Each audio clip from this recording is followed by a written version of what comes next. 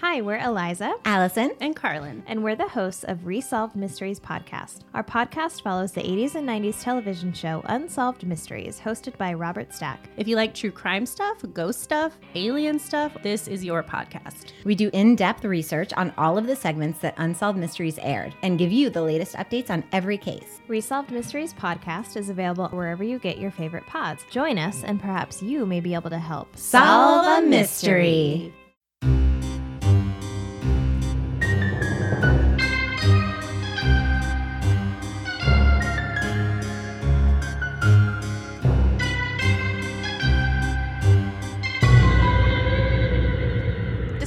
Interest is a Horrible Histories, Terrible Mysteries podcast.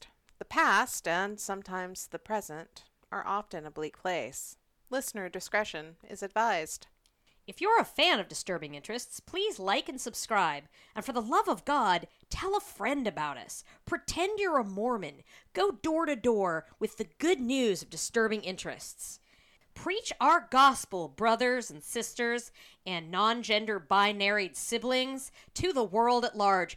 Because remember, with us, you might be disturbed. But you're not alone. Welcome back to Disturbing Interest, everyone. I am Regina King, your evilest queen, and sitting in her own lovely house is my ever-beautiful partner. Hi, I'm Lynn, your docent of darkness. How you doing? I'm doing good. I mean, like 2021 good, not like good, but what passes for good now. Cool, cool. Yeah. I am not. Oh, great. That's bad? No, I'm all right. I'm happy I have a place to live, but guys, I'm in the hood. You live in a neighborhood that is known around Seattle as, and I'm not making this up, Rat City. Yeah. Within the first 2 weeks of living here, a pop-up rave set up next door one weekend. A motorcycle rally set up a couple blocks away. Nice. The next day. Nice. We have heard gunfire. Yeah. Yes, you have. I have had to call the cops on a fist fight in the courtyard of my apartment complex. But it has a pool? Did you find a dead body floating in the pool? I haven't even been able to access the fucking pool because the people are never there to let us in. Oh, God. I'm sorry. Our neighbors fight so frequently and like throwing shit at each other that there are random condiment bottles broken on the sidewalk from a couple getting mad and physically assaulting the other by chucking a ketchup bottle at the other one. Oh, Lord. Well, you have a whole year to find a new place in a slightly less demilitarized zone kind of area. Oh, I'm sure we will move before a year is up. I just keep on thinking to myself, do I really want to unpack? Because I'm just gonna have to pack again. Oh, and I'm then, sorry. Oh God, me too. And then I find myself like in the middle of some arts and crafts project because I have ADD from hell these days. I don't know what the hell is going on with me because I'm unpacking. And I find this beautiful paper parasol that I have with skulls and roses all over it because I'm that creepy chick and I like fun glows. And I find this raven lantern that I have. You've seen it, And I decide, ooh, I have vaulted ceilings here. It's not like I ever leave my house because who the fuck would in this neighborhood? Maybe I'll make like this cool light, like statue art fixture out of it. And so today I went out and got a bunch of fucking shit and bats and like tulle, and I'm making this crazy chandelier thing. I'm losing my mind in Rat City, man. Hey, you might live in Rat City, but at least Michael's still exists. So, oh man, I'm sorry. It's yeah, wow. Yeah. I'm never going to complain about my neighborhood again. I mean, the only thing I can complain about with my neighborhood, ironically, you live in Rat City, but I live in the land of dead rats dying all over my house and basement. Not my pets, Yeah, But that's true. there's constant construction because everybody wants to live in the not rat city end of Seattle. So in addition to like at all hours during the day, um, they're kicking up all these rats as they're digging and moving shit, and everybody's poisoning them, and Yep. they come to my yard to fucking die. And that's if you like rats, you're sad, and if you like any other kind of animals, you're sad because you're like, oh shit, wildlife's going to eat these and also die. So, I go around and I'm like the rat coroner, just like rat crime scene cleanup, scooping these poor dying bastards out of my yard. And I don't even bury them. I wrap them carefully in plastic and put them in the bin because something digs them up and eats them, they're going to die too. So, oh yeah, it's everywhere is gross, but at least, I mean, I just have dead rats. You have raves and condiment bombs and I don't motorcycles. know what the fuck is going on around here, but like, I kid you not. Right before we started, I was listening to my neighbors across the other building yelling at each Oh other, thinking to God. myself, this is how a bitch dies, isn't it? And then I think, well, Oh, I'm on the third floor, so most likely, if gunfire happens, I'll be above it. oh God. I'm sorry. Oh yeah, it's a little end timesy out there, isn't it? It really is, because all I could picture is you dressed in a hazmat suit picking up those dead rats, and I'm thinking to myself, we are in the fuckiest timeline. Oh, it's extra stupid, and I believe the current plan for dealing with the pandemic is go die in what manner seems best to you. That's the government plan. Just whatever, motherfucker. Take a vaccine, don't take a vaccine, I don't care. I believe that is the plan. Yeah, it's I'm never leaving my house again. Just never. Not gonna But happen. you know what is really good? Hard Shift is the new season of American Horror Story. I have not been watching, but I understand you were quite excited about it. Oh my god, guys, we are so on trend. It is taking place. Guess where it's taking place? In a Yeti lair? No, but I like it. Provincetown. Nice. It's taking place in fucking Provincetown. They call it P-Town. Well, of course, because it's Ryan Murphy and his guy. So yes, of course, yes. It's really good though. It has to do with like vampire zombie creatures. Anyway, it's really good. It's like first season level good. Nice. Mhm. Maybe I will check it out. I'm embracing what we do in the shadows. I'm so happy Oh that my god, yes. the Guillermo show is back on, so I'm quite pleased about that. And I have to say, I'm really enjoying, and this makes me feel like a dork, but I really kind of dig Only Murders in the Building. Yeah, oh my god, yes. That is such a funny show. And I feel seen. Podcast skewering. Oh my god. I just watch it because I love how much of the piss they take from podcasters. Oh, totally. Like, yeah. I mean, you gotta have a big appetite for like old white guys and Steve Martin and Martin Short. You gotta be on board with that. I was unaware that Selena Gomez was delightful. I had no opinion of Selena Gomez as I am an old, so she did not really register at all in my old person life. I was jitterbugging to Benny Goodman, and all of that. But well, she was Disney channeling. She's a delight. She is quite delightful in that show. She's very And funny. yeah, it's light. It's very it's my idea of light entertainment. Even though there's murder, it's pretty chill murder. I don't know. It's a show my mom and I can both enjoy together. Yeah. It's weird, but if you're looking for something that's still a little dark but mostly kind of confectionery, but it has some real interesting moments about loneliness and isolation. It was worth your time if you have the Hulu. Oh, absolutely. Yeah. Absolutely. I definitely recommend that one too. So, fun stuff. Oh, and Miracle Workers. Did you catch the last season of Miracle Workers?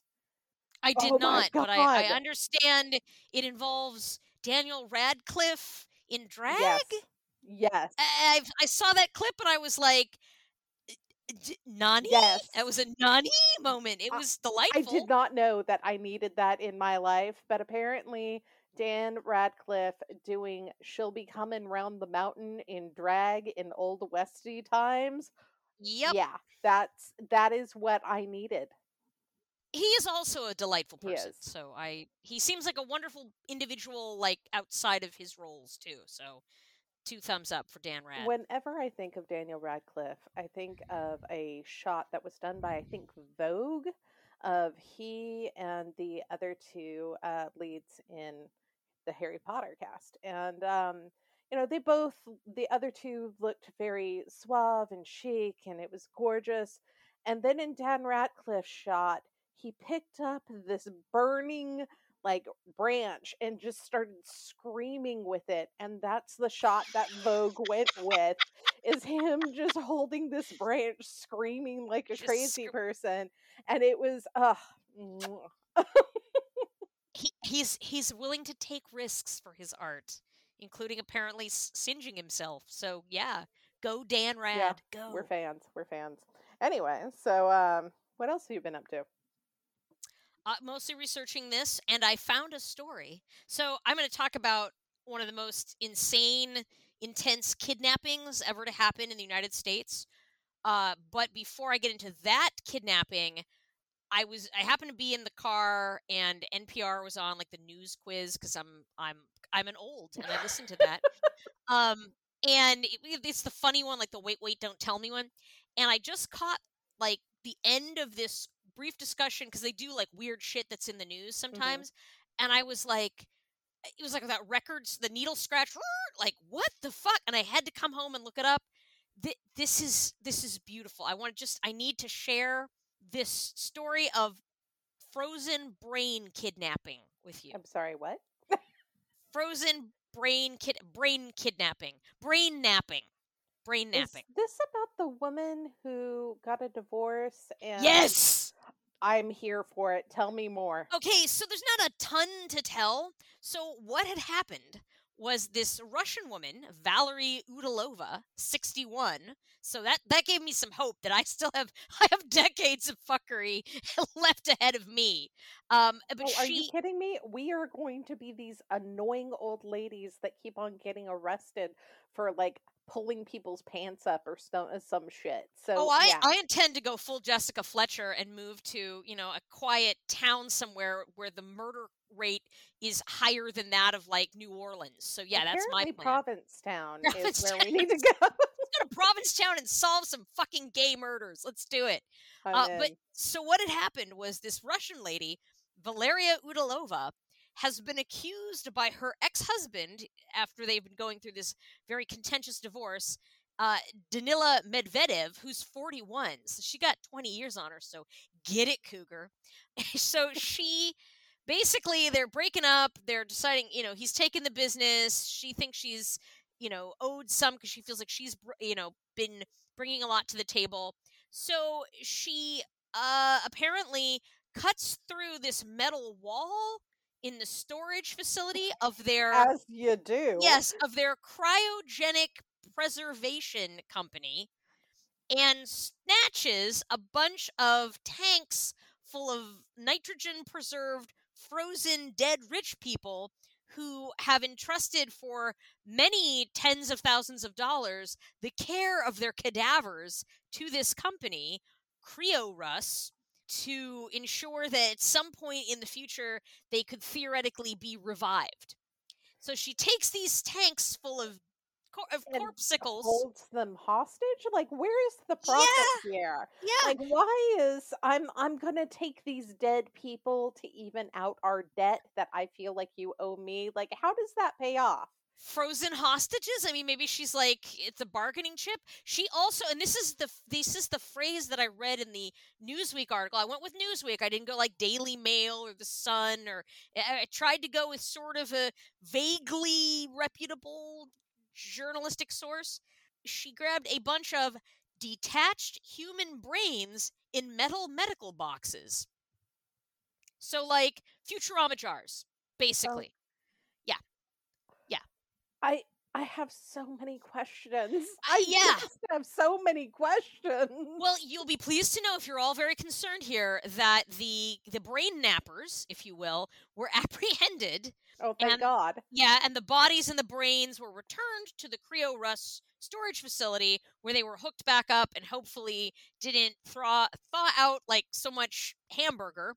And they can continue their quest to eventually star in a live action episode of Futurama sometime in like 27,000. Yes. Yes. Yeah. God, I just have so many questions. Like, I do too. I feel like that episode of South Park, with the underpants gnomes, where Yeah. it's like underpants something profit. I feel like she was like brain something profit. Well, I think she was going to try to like start her own cryogenically preserving place, and also maybe like shake down the families of the people's corpsicles and brains that she had absconded with for more money. I don't know. I don't. If I ever go so crazy that I'm stealing rich people's brains, That's the stop me. future. That's the future of America. Just rich people brain stealing. This is what you get with all this income inequality. You get brain nappers. God, please don't tell me that the future is rich people brain currency, because It is. I mean, that's the next Elon Musk thing. Not crypto, not Dogecoin, none of that. No, he's gonna go straight for rich people brains. You just pay in like amygdalas. But how it works. I don't make the rules. oh my God. Hello, Neko. Our I pop cat heard a is little here. cat in the back. Yeah, little cat action. She is right here. She loves being an only cat again. She's like, yes, that little shit is gone. It's my time. How is our little neurotic buddy Rocky dealing with his new digs? He does not like it either. Oh, buddy. He's Oh, very confused about walking buddy. around an apartment complex instead of a park. He's very Bud. confused about how small the house is now compared to how it Aw. was. He's very confused about all of the boxes and why one couch is not in the living room because it's so small. Oh, bud.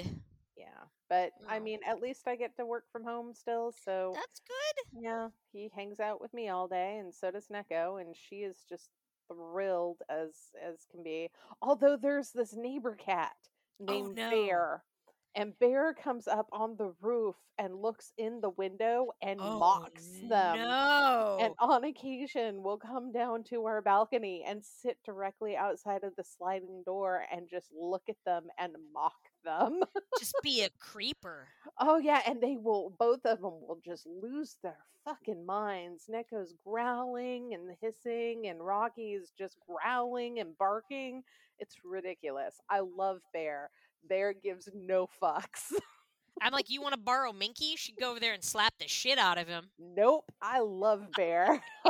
Bear amuses the shit out of me. I relate to Bear. I'm just like, yeah, Bear. He can throw a rave next door and you're okay with that. Yeah, Cat if rave. it's a big chunky cat rave, I'm here for it. Anyway, so what's the story you're telling us today? Well, let me crack into I got a really dodgy beverage because I'm gonna need it. This one is more of a cocktail in a can. It's Painted Donkey Ranch Water. Now, I know. Nothing in that sounds good. Well, Like, nothing in that sounds like something you should put near an orifice of any kind. donkey ranch water. So, actual ranch water is not bad. It's basically it's like a tequila highball. It's basically Oh, fizzy okay. water, a little lime, and some tequila. It's not sweet. It's pretty low key. Although again, it's tequila, so it'll kick your ass. But I've never had it from a can. Oh, it's gluten free, so that's something, I guess. And it's the tequila's made in Jalisco, Mexico, so that's good too. So I'm gonna just crack this bad boy open, try me some ranch water. I initially got worried because I thought ranch water, like ranch dressing. No, that's not what this is. Although, to be very honest, I would totally drink it if it was ranch dressing water, just because I'm a bad person. But let's give this a try. Oh, it smells fine. Doesn't smell like you'll die. Oh, Okay. that's good. Oh, that's weird. That does not Does it taste like taste like a ranch water. donkey? Well, like ranch water is not usually sweet. This is a little bit Ugh. sweet, so it doesn't even taste like. I don't know what it tastes like. It tastes like mystery. It tastes like burnt sugar. So I don't know if they put like a bunch of agave syrup. I don't know. I mean, it's not like sweet. It's not bad, but it's not. Good. It's not encouraging me to drink more. Other On than a side note, I have heard the most god awful thing in flavor existence that I have been waiting to tell you about that oh maybe you no, can pair with one of your oh god, horrible wines one day. what is it? Aldi, the grocery Oh store, is yes. making daiquiri flavored cheeses. I'm sorry, pardon me? Daiquiri flavored cheeses. Yes, like a pina colada flavored cheese. Cheese, like a Cheese. cheese. No, that's not. I deny the existence. Aldi, go home. You're drunk. That's Yep. don't do that to cheese. Leave cheese. What did cheese ever do to you? Leave cheese alone. Yeah, it's don't do that. I don't want that. Oh God. Well, if that doesn't make you ill enough, my story is gonna make everybody feel a little bit like, oh God, as I'm telling it to them. So let's just bust into this bad boy. I mean, okay, so my story today is frankly so nuts that it sounds like terrible fiction. Just terrible fiction.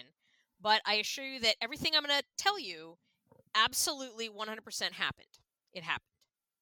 And it is genuinely one of the more just kind of upsetting events that I've reported on in the course of doing this, especially if you are one of those people that just puts yourself in the position of like the victim in a story. It will distress Yeah. you.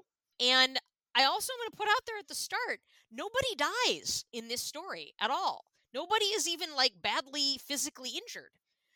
There is They're a just whole mentally injured. holy shit, there is a whole lot of emotional trauma in this story that has reverberated across not just the community in which it occurred and the people that it happened to, but it upset the entire nation Yeah. and the world at large. And I think that it had certainly a lot to do with how protective people can get of their kids. It's one of those things that just made you as a parent be like, you're not going outside. So, yeah. And I'm going to tell you all about the 1976 Chowchilla school bus kidnapping.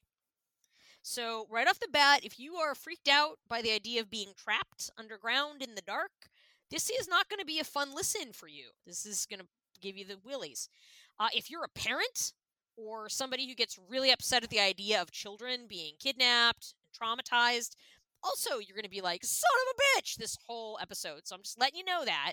I mean, honest to God, this is going to horrify you if you're just like a relatively like baseline decent human being who doesn't think a whole bus full of kids and their quietly heroic bus driver needs to be traumatized for life by a small gang of the shittiest, stupidest criminals ever to hatch a cockamamie idea to extort money for literally the dumbest reason I have ever come across. And you all know I have read and watched and shared with you some real dumb criminal shit over the last couple of years that we've been doing this podcast. This kind of takes the cake. This it is does. like, what the fuck? And seriously, like, the motive behind this, my head, boom, explode. But I'm getting ahead of myself here. Crime first, motive after. So I just have to interject real quick. This case, I wouldn't be able to listen to it if I didn't already know about it. So, guys, It's that's creepy. how bad it is. And again, the kids get out alive. The kids are okay. But it's some fucked up shit. It's shit that will stick with them forever. Yeah. Yeah. Please continue. So the date is July 15th, 1976. The place, Chowchilla, California, a small farming town in the Central Valley. And it's about 4 p.m. on a Thursday, and bus driver Ed Ray is driving a group of 26 school kids, ranging in age from about 5 to 14, home from a summer school excursion to the Chowchilla Fairgrounds swimming pool. Suddenly, a white van pulls over and blocks the road in front of the bus. Nothing good ever starts with a white van. I'm Yeah. just putting that down here. Please I mean, continue. yeah, just a van pulls over, know that bad shit is about to pop off. Hmm. So this van pulls over and it blocks the road in front of the school bus. Ed Ray stops the bus and he gets out to see what's going on. And three armed men with stockings pulled over their faces step out of the van and confront him. They order Ray back into the bus, and two of the men join him in there. One of them holds a gun on Ray and the frightened students, and the other gets into the driver's seat of the bus. The third man follows the bus in the white van, and this convoy from hell travels a short distance of about a mile out into the countryside onto kind of a deserted farm road before they pull over into a shallow gulch and a bamboo thicket where the kidnappers then order everyone off the bus at gunpoint.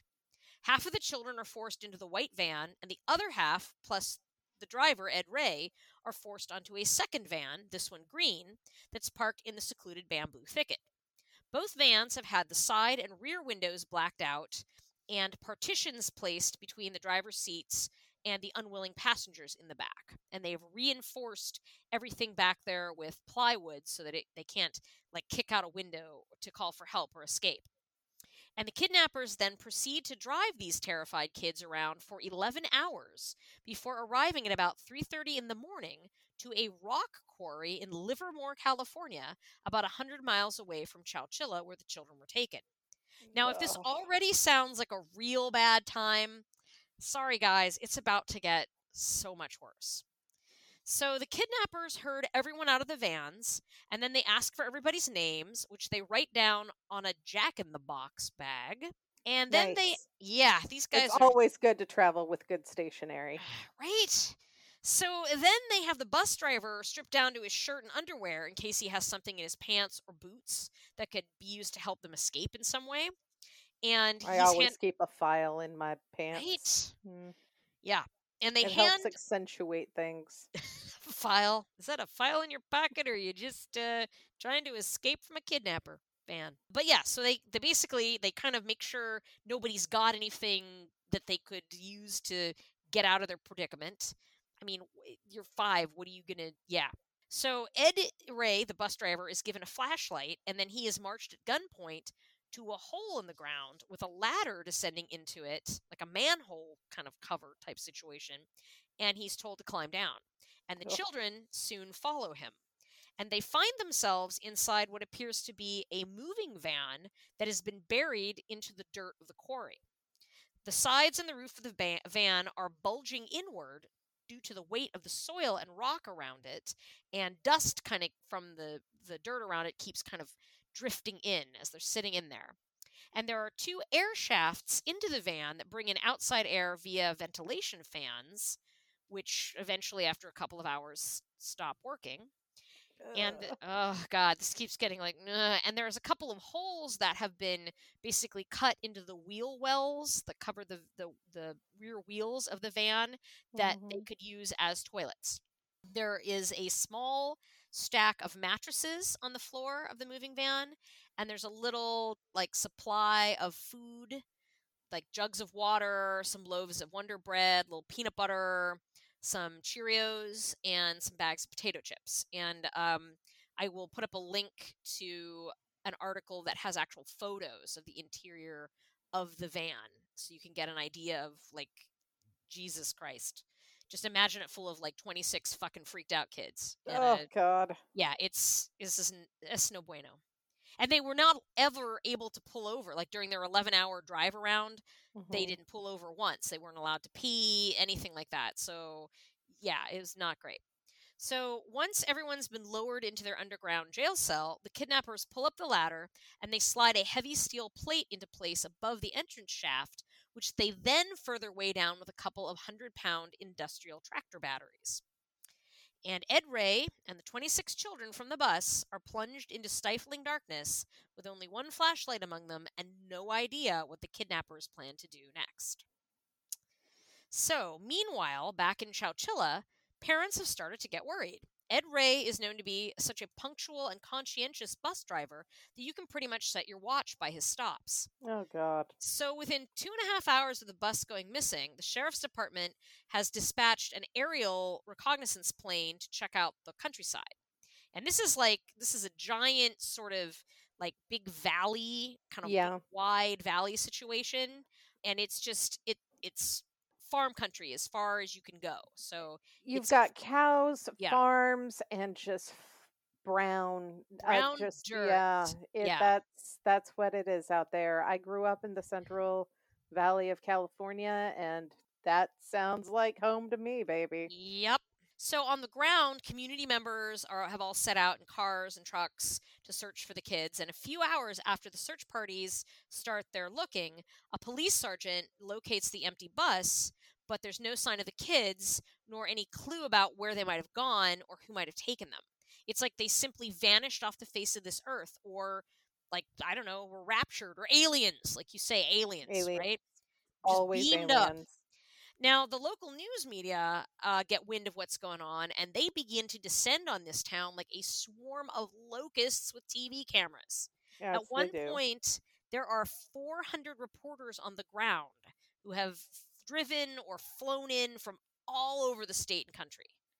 There's even a story about a reporter from New York City who flew into Los Angeles and then paid a cab driver to take him to Chowchilla, which is almost 250 miles away. Yeah. Yeah, it took 7 hours and it cost the reporter hundreds of dollars, but I guess the scoop was worth it. Wow. And as anybody listening to this show absolutely knows, if it bleeds, it leads, right?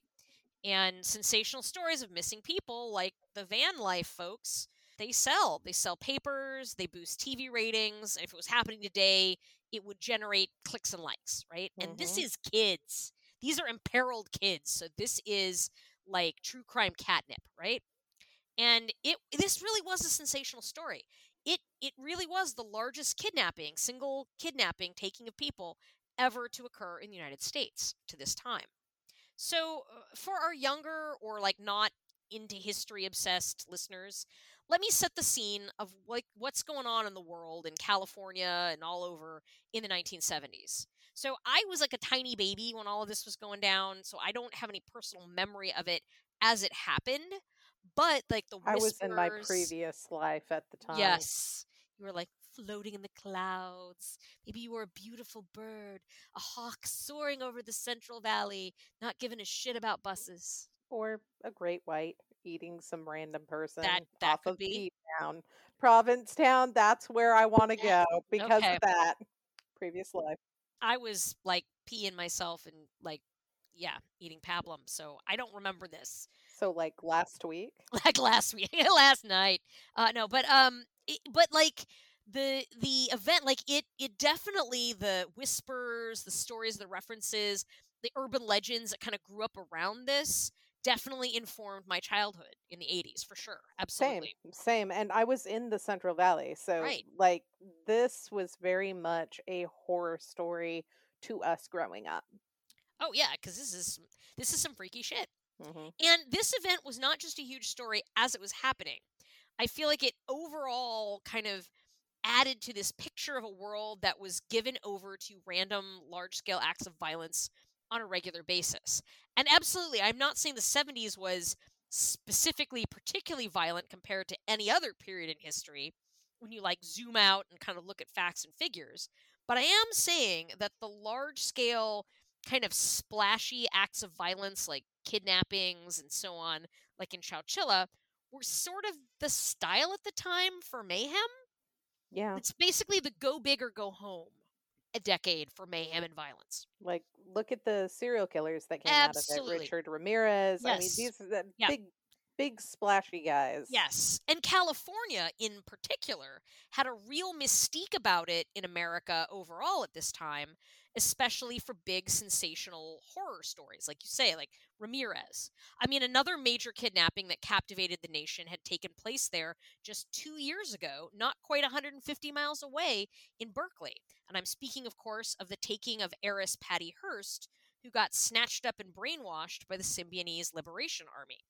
And then Who one of the members was one of the members of Charles Manson's group, Squeaky Fromme, which was Yes. another huge story, sensationalized story. Exactly, because just old Charlie Manson and his gang of groovy ghoulies had gone on their murder spree in Los Angeles less than a decade ago. He'd only been in jail for about 5 years at the time that this went down. Yep. The Zodiac Killer had also murdered at least 5 people, if not many more, in the San Francisco area about the same time as Manson doing his dirty deeds, and he was still at large. Hell, it felt like you could not swing a dead hitchhiker without hitting a serial killer lurking somewhere in the bushes of the Golden State. Oh, speaking of the Golden State, Joseph D'Angelo, the man first known as the Visalia Ransacker, then the Where East I Area grew Rapist. up. Yep. Then the East Area Rapist, and finally the, say it with me, Golden State Killer had just begun his reign of sexual assault terror only a month prior to the Chowchilla kidnapping. So there was some shit in the water. You know, I don't know if Yep. it was the leaded gas or what the hell it was, but like there was definitely a simmering undercurrent of just big time violence, right? And not just California. All across the world, all kinds of political unrest involving public terrorism and kidnapping was just going on left and right. Mhm. Groups like the Red Army faction in Germany or the Front de Libération de Quebec were going after politicians and taking hostages and basically just like killing in the name of left and right. So people were absolutely freaking the fuck out about the possibility that these kidnappers were a far left or far right group of terrorists or some kind of satanic cult or a deranged mass murderer or a serial killer that just decided that instead of slowly picking off victims, they would go for it in a big splashy all at once kill. Well, You then know? the Zodiac Killer actually threatened to kill a bus full of children. So this is also all in the public eye. It's Oh huge. yeah. This is the worst nightmare come true, right? Mhm.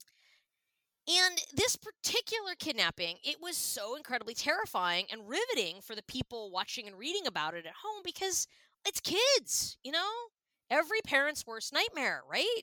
Protect the young. It's just kind of hardwired into our brains, our mammal brains. We are absolutely freaked out about child abductions when it's just a single kid lost at a shopping center or taken from a park. And then this comes along, and it is such an unprecedentedly unthinkably massive scale, and people just lost their shit, which I would have done too, right? Yep. Was literally nowhere safe for kids. And what kind of actual fucking monsters would be able to pull off a stunt like this? And the answer to that, whoa boy, that's not what anybody's going to expect listening to this. But I'm getting ahead of myself a little bit here. Before I tell you who committed this absolutely heinous crime and why, let me first tell you what happened next to those 26 kids and one adult entombed in the rock quarry in Livermore. Because I bet you're nervous. I bet you're like, oh God. So let me get you through this. I am chattering a little bit over here. Like I feel my anxiety rising.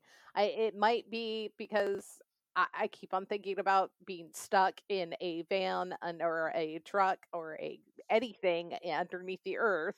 Yeah, this is Might a be lot of because this is primal like fear. yeah, this is like the horror story from my childhood. So, Ed Ray, the bus driver, he's a rancher when he's not driving the school bus. He's about 55 years old at the time of this kidnapping, and he's still very fit. He's stocky and strong as the proverbial ox from all those years of working in the fields and bucking hay. You know, so he's a fit guy, and he's a humble, low-key fella who is known for being just quiet and reliable. He's a real kind of backbone guy. And he loves these kids that are on his bus, and they love him right back. This is the guy that if your kids are going to be stuck in a buried moving van 12 feet underground in a fucking rock quarry in the middle of California, you want them to be stuck there with this guy, right? Yeah. So Ed Ray and a couple of the older kids, 10-year-old Robert Gonzalez and 14-year-old Mike Marshall, stack these mattresses that they've left, the kidnappers have left on the floor of the moving van, up as high as they can get them to go underneath that top hatch through which they'd all been lowered into the van. And the three of them then took turns pushing and shoving at the hatch to try to shift off the heavy metal plate and the weights on top of it. And Ed Ray would lay on his back and kind of kick up with his legs. And the boys would then use wooden slats that they pried out of the mattresses to kind of use as like levers and kind of bars to get that That's hatch clever. pried up. And they were like, we're not dying down here. You know, they could Mhm. feel those walls creaking and kind of starting to feel like they were going to collapse. Well, also the ventilation system went out. And air was getting in, but like in a trickle. It was Yeah. very, very, very unpleasant in there. And they're all sweating like pigs because, again, as you said, ventilation is out. And they are pouring some water from those jugs that have been left by the kidnappers onto their bodies just to keep from passing out from the heat while they're trying to kick and push this manhole up. And after hours of just shoving away at the plate, suddenly it shifts just enough for this thin strip of starlight to show at a crack near the side. Oh, wow. And 16 hours after being entombed in this truck, Ed Ray and the two older boys finally succeed at opening the hatch, and the children are able to escape. So Ed Ray goes up first, cautiously, fearing that the kidnappers might have left a guard at the site with a gun, but they're all alone. There's no sign of anybody. So he gets all the kids out of the van that's been buried, and at around 8 p.m. on July 16th, the group of exhausted, traumatized children and their chaperone file out down a dirt road to the guard shack of the quarry, where an employee who had stayed late to finish a welding job spots them and hits the alarm button, thinking that there's like a group of trespassers or something, you know? A roving band of angry little people? Yeah, I guess like the 26 dwarves and Snow White are coming to get him. I don't know, but By Ed the Ray, way, worst overtime shift ever. right? I think I would be like, what? I need to go home now. I Yes. need drama pay for this. So Ed Ray runs forward to meet the man, calling out, "We're the ones from Chowchilla." And the guard gave Ed Ray, who remember is shoeless and in his underwear, a pair of work coveralls and a Pepsi. And Oh. he immediately calls the local authorities. Do you Tells them think what's that going was on. like product placement? A Pepsi. Pepsi was like, Pepsi was like, here, we'll give you this much money if you say that the first thing you did was get drink a pants and Pepsi. a Pepsi. Maybe. Pepsi, it adds life and coveralls. But yeah, so he immediately calls the local police, and a Greyhound bus arrives at the quarry to escort the kids and Ed Ray to the Santa Rosa Correctional Institution, which was kind of the largest place nearby that they could get them to quickly. And they were given. That's interesting. Your children have been kidnapped and are in danger. We're now going to take them to prison. I mean, maybe that speaks to the Central Valley. What's there? You know, you're not wrong. Yeah. You are not wrong Yeah. in that statement. Yeah. Please continue. So they're taken to the correctional institution, and they're given food, they're given clothes, they're checked out for any injuries or any medical needs that they might have, and then the Greyhound bus takes them home to Chowchilla, where they are greeted by an enormous crowd of townsfolk, family members, law enforcement, and reporters at 4 a.m., about 36 hours after it had begun. Their ideal ordeal was finally over. Wow. Or at least the active, acute part of it was. The children, Ed Ray, the whole town of Chowchilla would never really be the same after what they'd experienced. And the kidnappers were still unidentified and very much at large. Nobody was going to sleep soundly until they were in custody. During all this time, no note, no phone call, no communication at all had come in from the kidnappers. Who the hell were they, and why the hell had they done this? What was their For ultimate all plan? anyone knew, these guys really just wanted to kidnap and kill slowly a bus full of kids. Yeah, nobody had any idea what the hell was happening. Nobody knew, were they going to strike again? Where? What was going to, were they going to come back? They did not know. All of California was on high alert. You know, what was going on? So, okay, who were these diabolical masterminds who had managed to pull off the largest kidnapping in American history? Masterminds. Yeah, well, prepare a soft landing for your jaw as I tell you. First of all, they were not a crack team of mercenaries, nor a cadre of political activists willing to kill or die for their ideals of liberation. They weren't Satanists or cult members of any kind, not even Amway sellers. They weren't sexual sadists or pedophiles or serial killers who got off on inflicting maximum terror to their victims. They were three rich white kid douchebags in their early 20s from Portola Valley, one of the wealthiest suburbs in America. And they did all of this because they wanted to buy cars. Yeah. Yeah, cars. They wanted to buy cars. 26 kids and one really good man were traumatized for life and nearly suffocated in an underground trailer because these fucking assholes wanted to buy fancy cars. Yeah. Christ, do I hate people sometimes. Yep. Yeah. So, here's the story behind three of the dumbest goddamn criminals of all time. Frederick Newhall Woods IV indeed comes from a family exactly as rich as you would think someone with a name like Frederick Newhall Woods IV would. Yep. Yeah. He is the scion of the Newhall Land and Farming Company, which his great-great-grandpa Henry Mayo Newhall founded in the 1850s.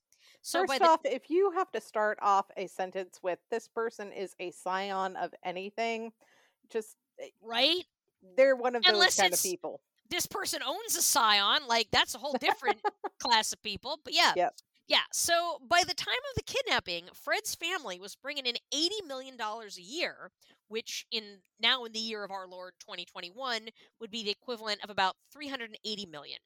So yeah, Jesus, inflation. Right, yeah, right? So yeah, Fred's family is not hurting for cash. This isn't like a desperate young man trying to survive, right? Fred, okay, so he's 24 and not exactly a shining star of excellence when it came to his financial prospects. He had been a lazy student who did poorly in school, but old Fred IV fancied himself a budding entrepreneur. So after high school, he starts a nominal business buying, selling, and refurbishing old cars, which he stores on his family's many-acre estate. And his partner in this endeavor of car flippage is his old school buddy, Jim Schoenfeld, who is the son of a well-to-do local podiatrist. And Jim and his younger brother Rick spend a lot of their time just kind of hanging out with Fred, putzing around with cars and shooting the shit. Fred IV also hatches another side business with a different buddy, a filmmaking major at San Jose State named David Boston. Now, David Boston does not have anything to do with this kidnapping, but he does kind of come into play later. So Fred reckons he can flip these cars and then fund David's movie ideas and set himself up as a producer and like live the Hollywood dream. Okay? So, yeah. I'm sorry. These guys are just such assholes. Oh, so much so. So, given that he's buying and flipping old cars, he is not exactly making mad bank at this endeavor with any degree of speed and decides that what he really needs is some cold hard cash in which to invest in the kind of super flashy car that the wealthy young punks of this posh suburb are keen to buy. Like Porsches, Ferraris, Lamborghinis, things like that, right? Right. And he can't go to ask his parents for the kind of loan he would need to get these fancy vehicles because, frankly, he's already deep in debt to them just from buying the schlubby used cars that he has and being an absolute shit business person at selling them for a profit. So, what is an enterprising young future automotive and Hollywood mogul to do? Kidnapping and extortion, right?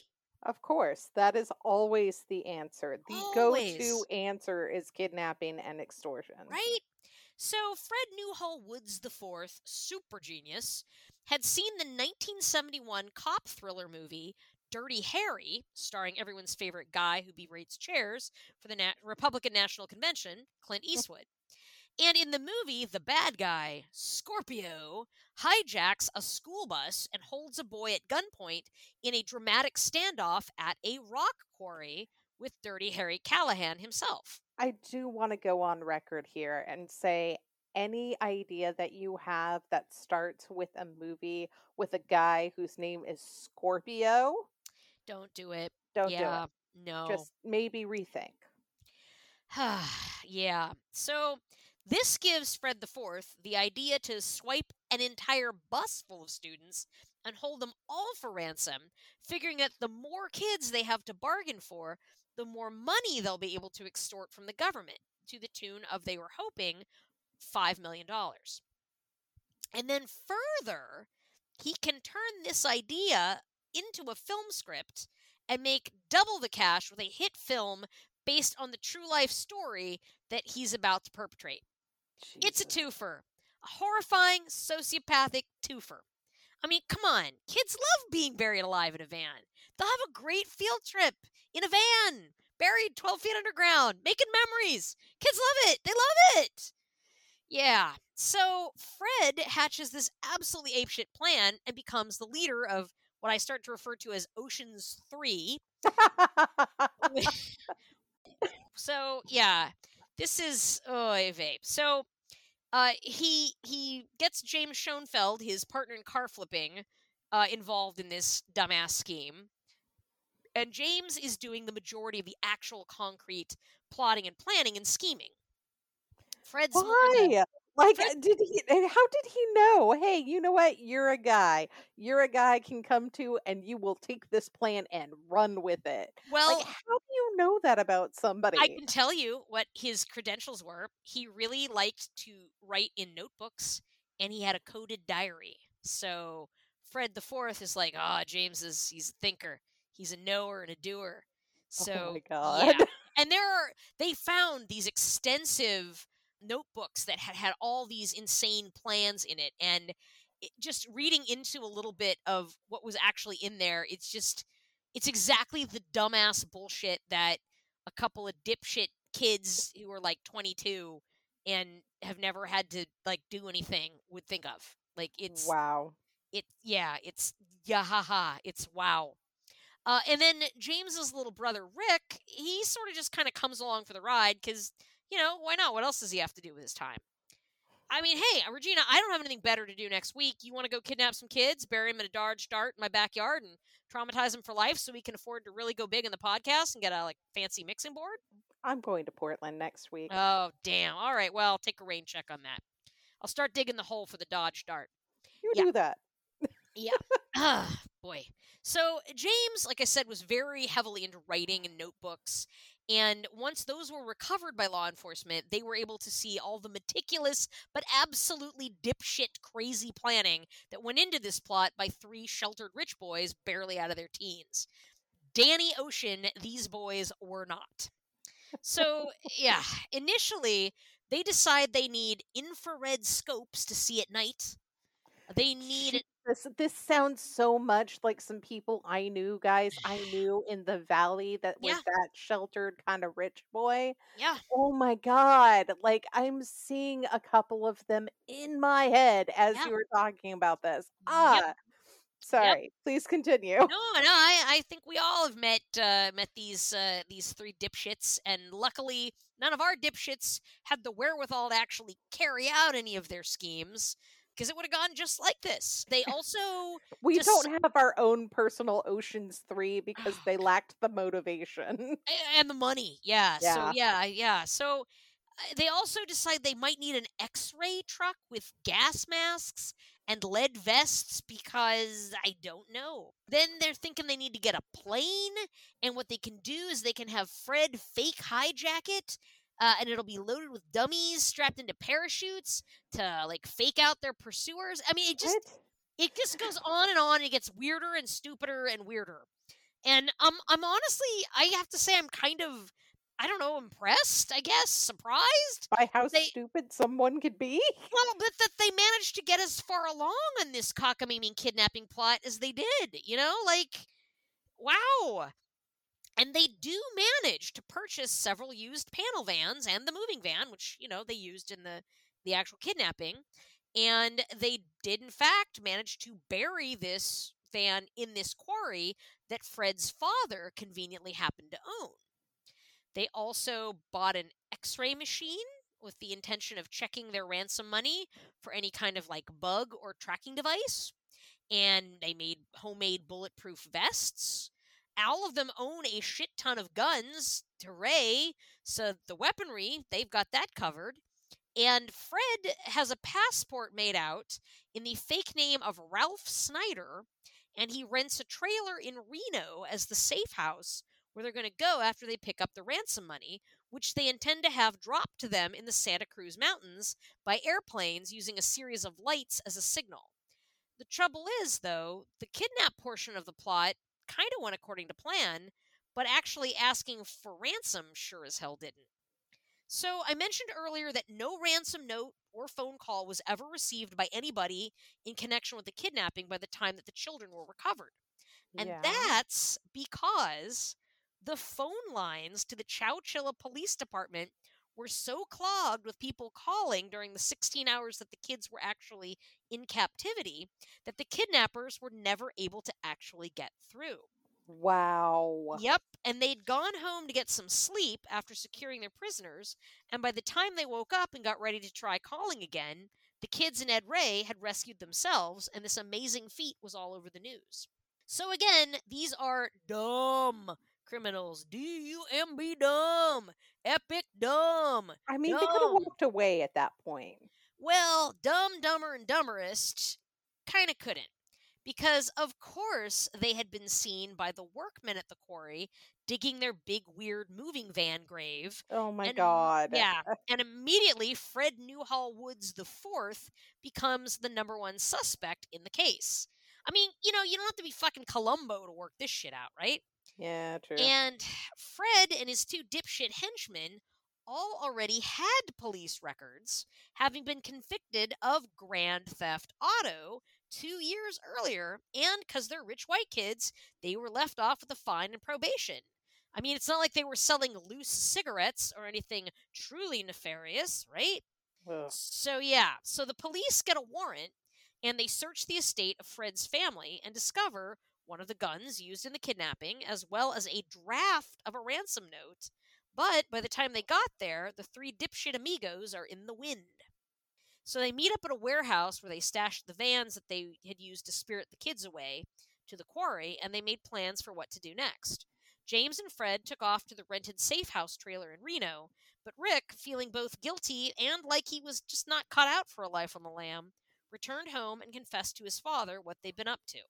Rick Schoenfeld, accompanied by his father and a very expensive lawyer, turned himself into the police station in Oakland 8 days after heading out to Chowchilla to do something extremely foolish and cruel. Meanwhile, Fred and James are in Reno at the safe house and decide to part ways and head separately up to Canada where they'll rendezvous. Fred uses his phony passport to fly to Vancouver, BC, and holds up in a seedy motel. James, who's freaking out by this point, decides he's going to drive to Coeur d'Alene, Idaho, because it's close to a border crossing. But when he tries to break on through to the other side, he's turned away because A, he's acting like a chimp on PCP, he's so freaked out, and his car is chock full of guns. Oh, God. Well done, Canadian Border Guards of 1976. You can spot a bad guy. So James returns to Coeur d'Alene and then decides he's going to drive to Spokane to sell his guns there at a sporting goods store and then make another attempt to flee to Canada via the Cascade crossing.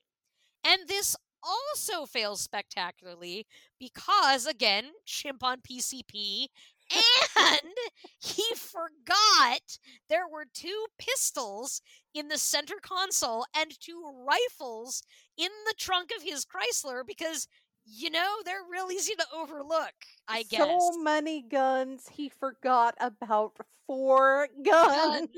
Yup, pretty much. So he goes back again to Coeur d'Alene and finally just decides, fuck, I can't do this, and he needs to go home to his family to turn himself in, but he does end up being pulled over on the way back and taken into custody. I can't do this. I'm too much of an idiot for a life of crime. Right? I'm too dumb to crime. So Fred, meanwhile, Fred the Fourth, is holed up in a no-tell motel in Vancouver, BC, and he's pretty much hanging out in his room or in the lobby, like watching bad TV and writing letters to people back home.